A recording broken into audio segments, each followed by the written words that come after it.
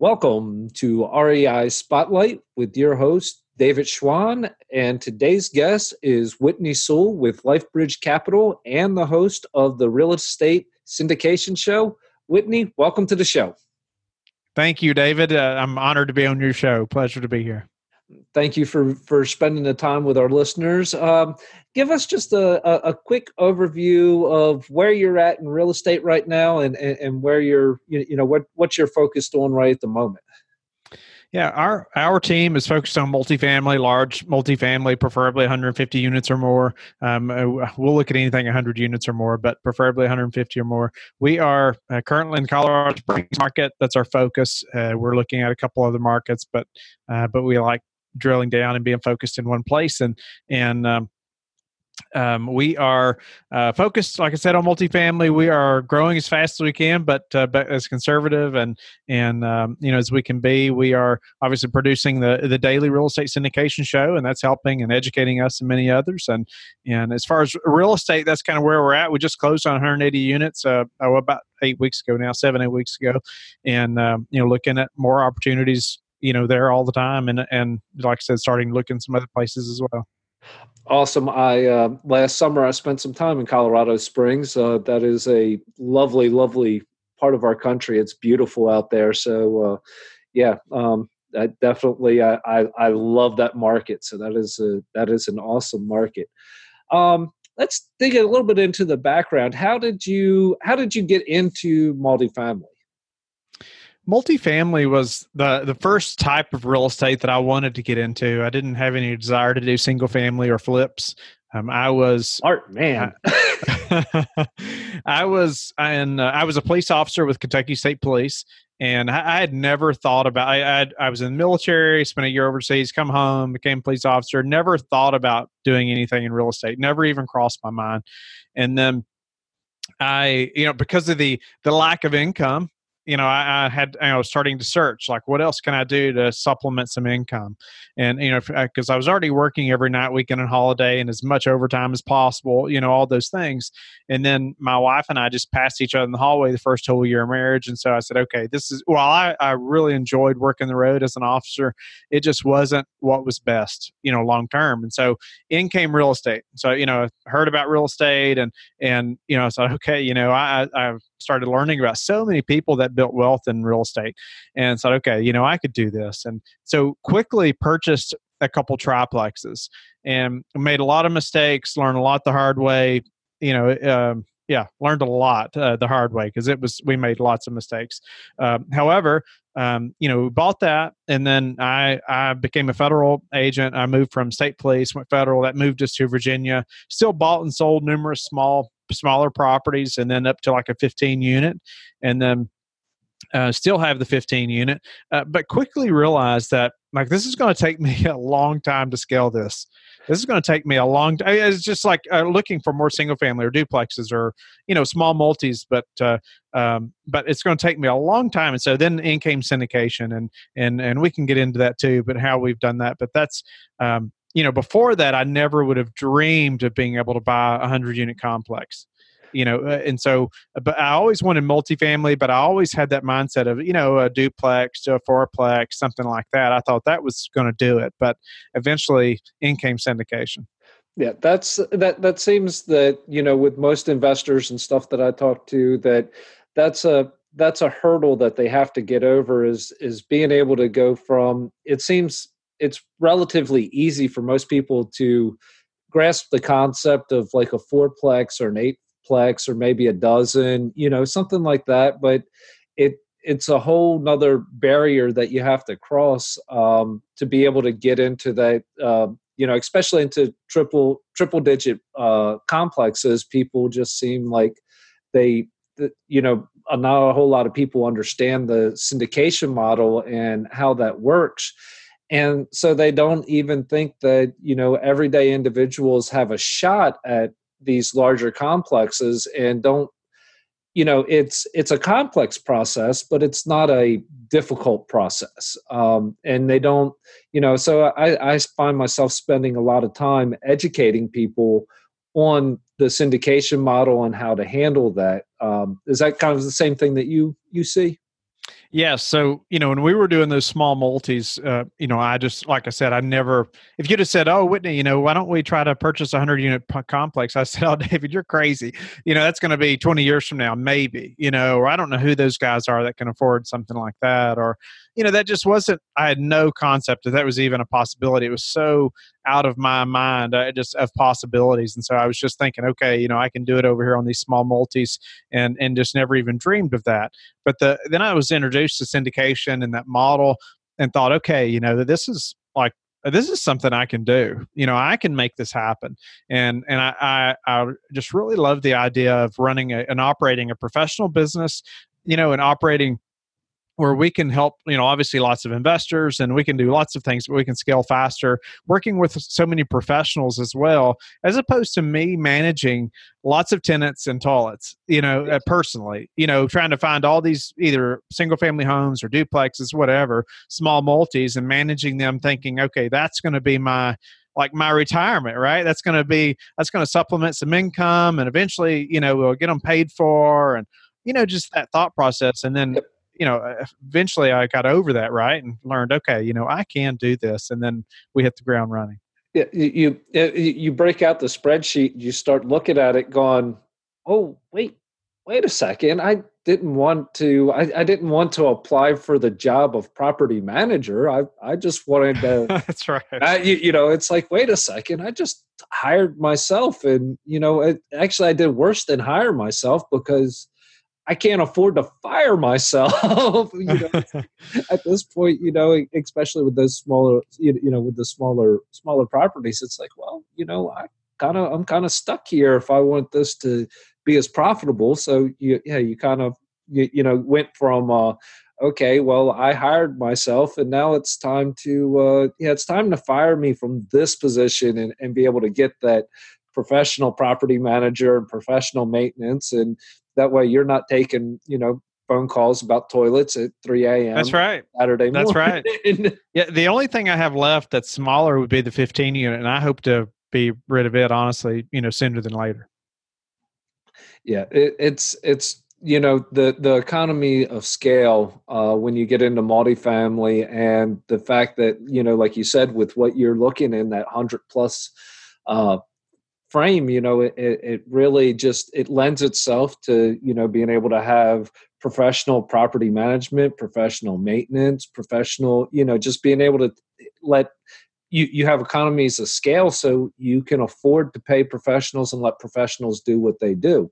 And that is, that's the beauty. That's, to me, that's the amazing and beautiful part of syndication, is the fact that you don't have to do it, and you can rely on people who are professionals and pros in these specific spaces.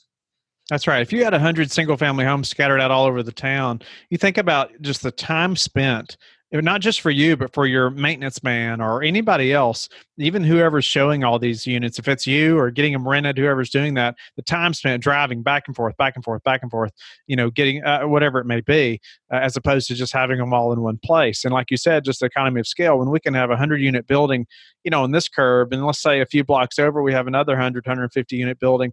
I mean, immediately things get cheaper for us. Oh, definitely. Just immediately things are cheaper, and we can start using some of the same maintenance teams. And there's just so many things then, that because we can buy, we go in to buy toilets, and we say, okay, we need 100 of those. All of a sudden things get cheaper, right? It doesn't matter what it is. And then also, you know that there are certain parts and pieces in a building that are going to wear out faster than others. So, if you have the same faucet all the way through the complex, well, when your maintenance guy gets a call that, hey, this faucet is dripping, he knows, he just swings by the maintenance shop. He knows what grommet it is that's leaking, because he's fixed it before. So he just goes in, boom, boom, boom, done. Tenant's happy. They're, oh, no, cool. They took care of that in like 15 minutes. They're done in and out, and awesome. And, and then, not only get your time, your savings by scale and by quantity, but you also save time, because your maintenance guy's not running to the house going, okay, what type of faucet it is, what do I need for it, and he just knows, most of the time on an apartment complex, on the stuff that you get, multiple calls on, guy already knows what it is that he has to do, so he doesn't even really have to think about it. So that just makes things so Right. much more efficient.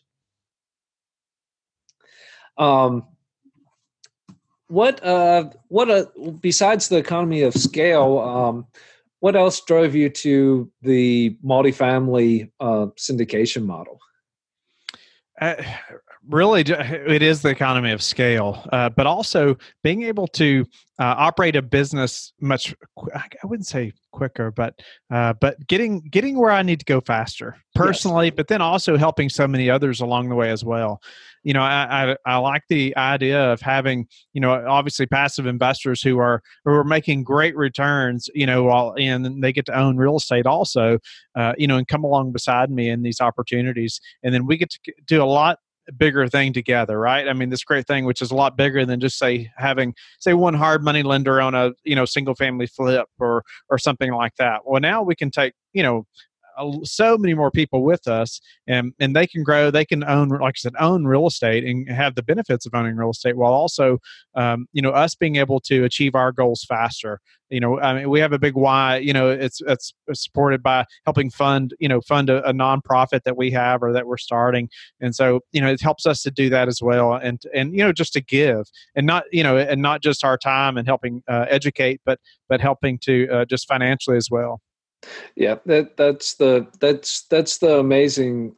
amazing part of being able to be in this community, and just in this community in general, that there's so many fellow investors that have such an abundance mindset that it's nice to be in a sector of business where there's so many like-minded and people who are trying to help and trying to build, because I ask at the end of my show, which I stole from yours, so thank you for giving me the idea of asking people, how do they give back? What are their charities? And I've never had anybody go, "Oh, I don't do that." So it's amazing, but that's the community that we're in, and it's so much better than some of the other the other things or other sectors of business that I've been in before, where it's so extremely cutthroat, and there's almost a negative connotation to it. That there's a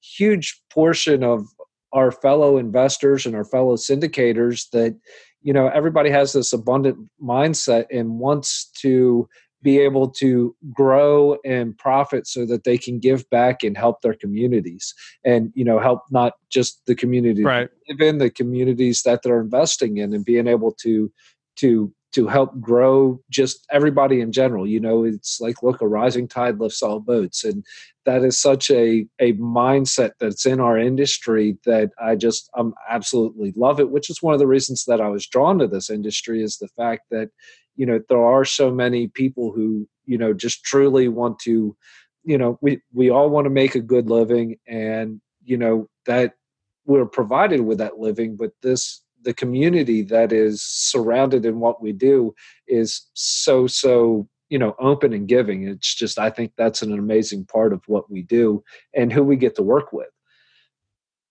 I agree. Couldn't agree more. I've met some amazing people who are extremely generous in this industry. Yes, definitely. What's a couple things, or what's one thing that you have that you've gotten into with purchasing these apartment complexes in Colorado Springs? What's something that you was actually probably a little bit, what's some of the roadblocks that you've hit? So what's some of the story or something that you've had to overcome in your journey? I would say one was being able to partner with people, and knowing who I wanted to partner with. And I had lots of people coming to me wanting to partner, and I would say, I'm just not sure this is a great fit, or I do not know you from anybody, or there's all these things, right? Or do our skills complement one another? There's so many things, right, that we need to look at to make sure this is a good fit. And so I had partnered with the team, and we were doing some very large deals, and then I found, while I'm also looking for, somebody really to build our own business with, Mm-hmm. and I found an individual, and it's kind of it's a great story anyway, but how we met and some of the things that we kind of worked through and how we determined that this was going to be a good partnership. But that was a big hurdle for me to really push it to the next level, to really say, okay, the syndication business is such a team sport. If you don't have some other players on your team, it's next to impossible. It's not impossible. I've seen people do it by themselves, but it's very difficult, and most will never make it to doing it on their own. Syndicating a whole deal, raising the capital, underwriting deals, finding them, broker relations, investor relations, all those things, managing it. We could go on and on, the things that have to be done. If you're planning to do it all yourself, it's going to be a big hurdle. And so I did not plan to do it all myself. I knew what my focus was very early on, so I needed to find somebody else that complemented those skills, and that's what I did. And so after that's really pushed us to the next level. How did you? What's some of the steps or some of the vetting process, or how did you pick those partners? What were some of the criteria that you wanted to make sure? What were some of the boxes that you wanted to make sure that these that these team members and these partners, checked off? What was some of the things you looked so when you say like team members, that's going to be different whether you're talking about, the broker or the property management team or all these other people who are team members. But the specific individual I'm talking about is like my partner in the business. Yes. He's focused more on underwriting and asset management, where obviously I'm marketing and investor relations, and that. So we have complementary skills, so him personally, we were at a conference. We heard it. We actually had dinner together a couple of nights in a row, but with lots of people. Heard him talking. Heard some things he was doing. Just through that, I said, okay, this may be somebody that I need to consider, or at least talking to. And so, long story short, I've been praying for a partner for a long time. Just about who that would be, and just that. I've been in poor partnerships in the past, so it's like I want to be very strict about who this is going to be. I'm not going to just jump into this new marriage, really with anybody, right? And definitely. So, yeah. This process is really, when you're talking about the partnership process, this is, when you said marriage, that is the perfect analogy for this. Is like, yeah, it is. We're planning on, we're going to be in each other's lives for a very long time. Then that's the plan, that it's going to be forever. Sometimes it doesn't work out right, but it's like, look, this is the intent, that we're going to be working together for forever, is the intent, or at least that's the quality of person that I want somebody that I'm willing to work with forever. Yeah, so he had already syndicated some deals. He had already done lots of big things in the business, and so I knew he had the experience. But I'll say this: it goes much deeper than just someone's experience when you're thinking about partnering with somebody.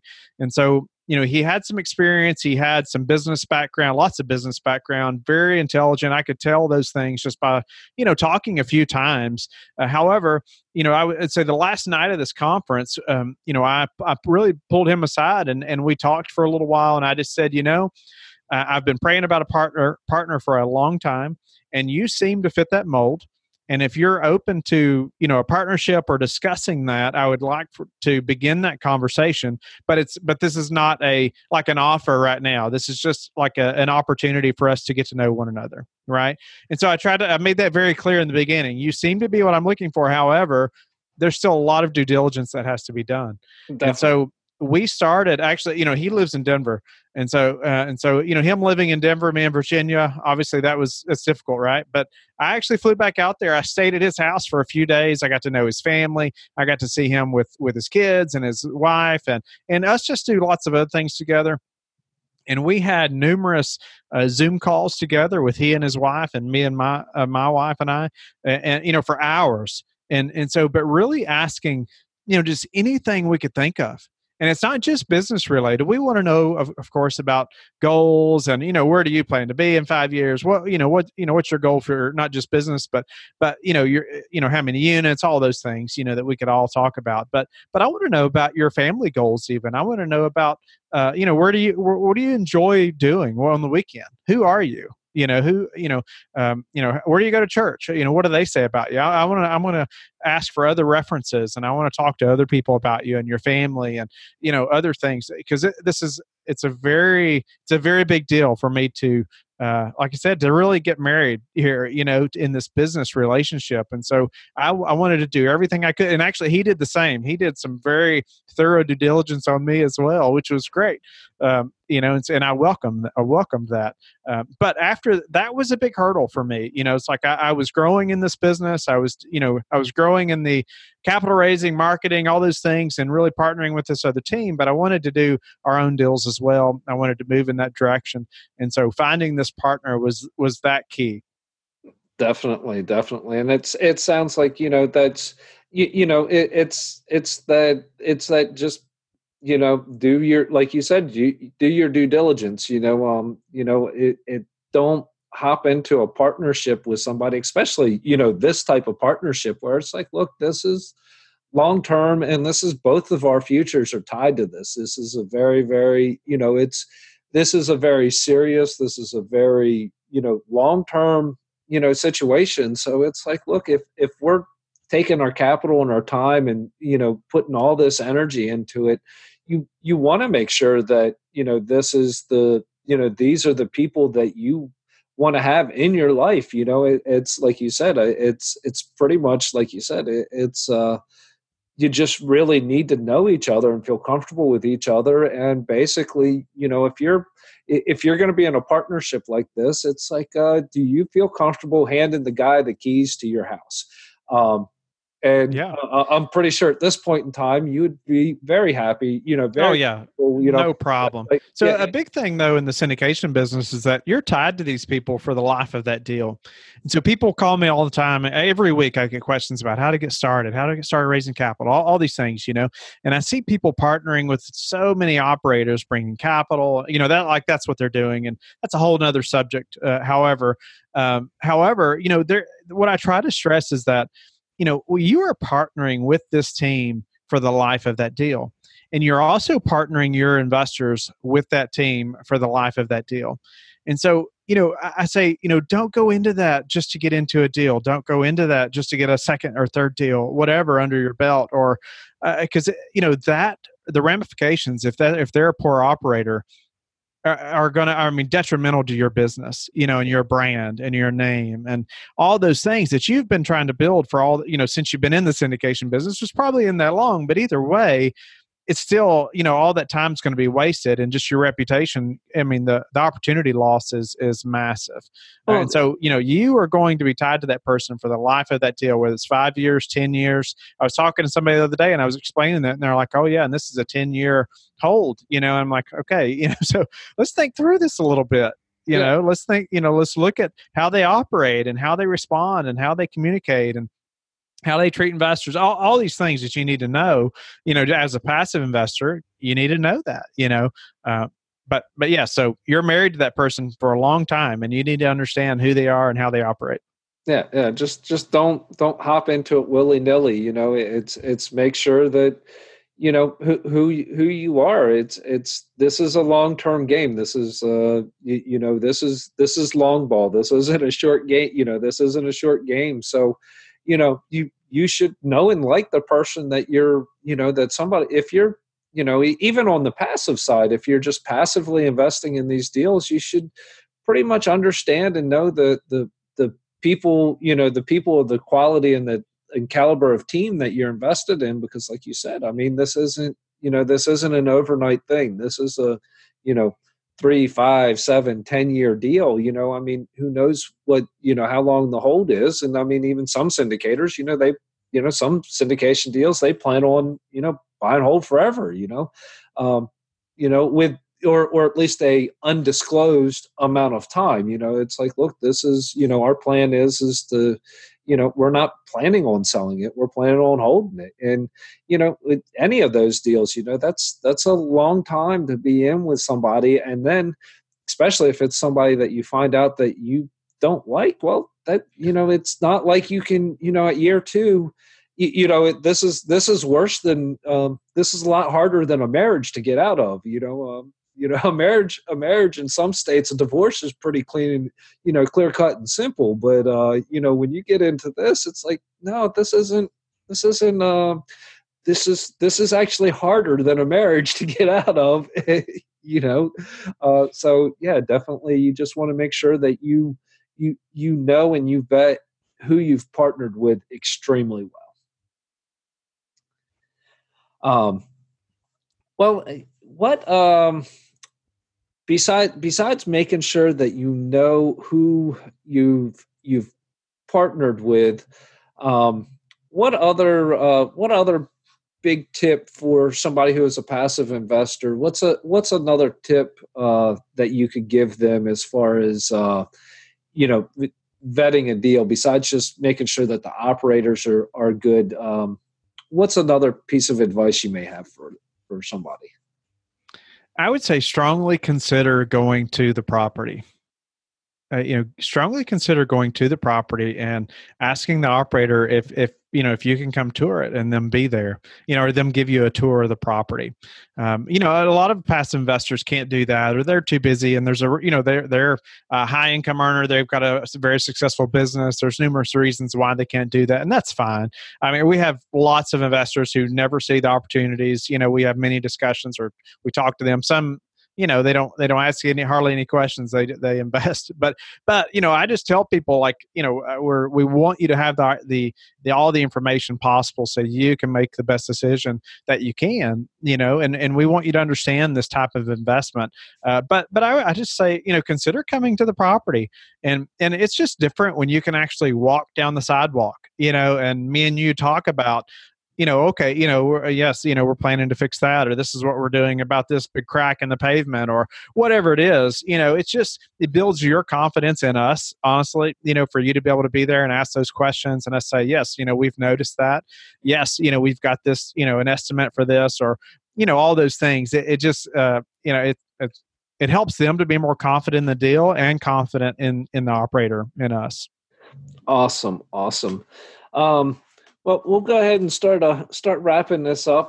Here comes your famous question right back at you, Whitney. How do you prefer to give back to your community? So my wife and I are very passionate about adoption. We just completed our third adoption. Our daughter just came home. She's 4 weeks old, 4 weeks old yesterday, and so congratulations. Yeah, thank you. So, going through that 3 times, adoption can cost $40,000 to $60,000. Unfortunately, it's extremely expensive, and it's just a major roller coaster. And most families, if I talk to them, they ask us about adopting and how to do that, or different questions about our process that we've been through. When we say $40,000 to $60,000, they say, "Oh, Whitney, that's more than I'm making a year. How could I do that?" And so that's where LifeBridge Capital has committed 50% of our profits to a nonprofit that we're in the process of creating now, where will help fund those children's adoptions. We've partnered with our church and another nonprofit at the moment, but we're in the process of creating our own nonprofit as well, so we can help fund that at expense and help these families through the process of adoption. And that's our we give back in numerous other ways, but that's our big why behind LifeBridge Capital. Why, and that is. That is my hat's off to you. I personally at one point in my life had researched that, and honestly, it was the cost we didn't move forward, and that was one of the reasons why we were in a position where cost factor was prohibited, and it's like, well, we just just had to continue down a different path. But exactly,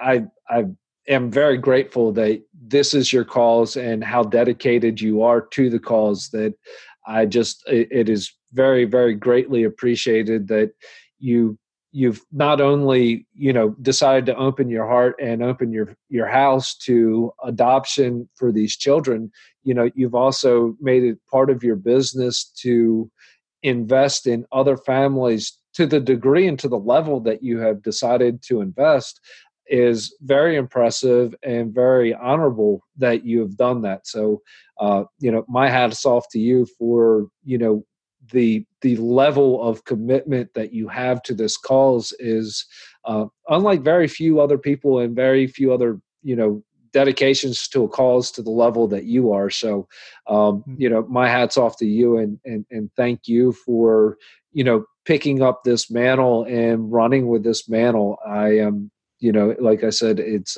it's something after my own heart. And I very much appreciate, what you have done and what you're working on. Just thank you so much for that. With that being said, how can my listeners get in touch with you, Whitney? They can reach me at lifebridgecapital.com. They can email me, Whitney at lifebridgecapital.com. They can call or text me 540-585-4338. Awesome. Whitney, again, thank you so much for spending your time with my listeners. Thank you for, taking the time out of your busy day to be on here. All my listeners, please hop over, jump on his podcast, give him a like, give him a follow, make sure that, you're helping spread the word, because Whitney has a heart and a desire like none other that I've met. Just please, please support Whitney as much as you can. And, just thank you so much. Thank you, Whitney, for the time that you've spent with us and helping me educate my listeners. My pleasure, David. Yeah. Great to catch up with you, David, and be on your show. I'm honored. Thank you so much. And until next time.